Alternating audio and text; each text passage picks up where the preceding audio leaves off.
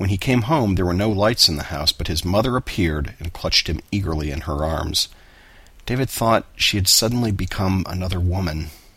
He could not believe that so delightful a thing had happened.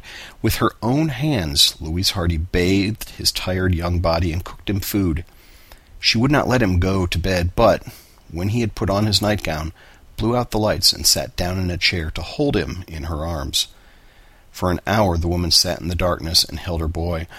All the time she kept talking in a low voice. David could not understand what had so changed her. Her habitually dissatisfied face had become, he thought, the most peaceful and lovely thing he had ever seen. When she began to weep, she held him more and more tightly. On and on went her voice. It was not harsh or shrill as when she talked to her husband, but was like rain falling on trees. Presently, men began coming to the door to report that he had not been found, but she made him hide and be silent until she had sent them away. He thought it must be a game his mother and the men of the town were playing with him, and he laughed joyously.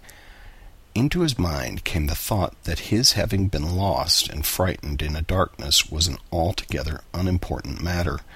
He thought he would have been willing to go through the frightful experience 1,000 times to be sure of finding at the end of the long black road a thing so lovely as his mother had suddenly become. During the last years of young David's boyhood, he saw his mother but seldom, and she became for him just a woman with whom he had once lived. Still, he could not get her figure out of his mind, and as he grew older, it became more definite. When he was 12 years old, he went to the Bentley farm to live. Old Jesse came into town and fairly demanded that he be given charge of the boy. The old man was excited and determined on having his own way. He talked to John Hardy in the office of the Winesburg Savings Bank, and then the two men went to the house on Elm Street to talk to Louise. They both expected her to make trouble, but were mistaken. She was very quiet, and when Jesse had explained his mission and had gone on at some length about the advantages to come through having the boy out of doors and in the quiet atmosphere of the old farmhouse, she nodded her head in approval. "It is an atmosphere not corrupted by my presence," she said sharply.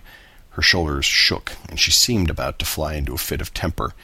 "It is a place for a man-child, although it was never a place for me," she went on. "You never wanted me there, and of course the air of your house did me no good. It was like poison in my blood, but it will be different with him."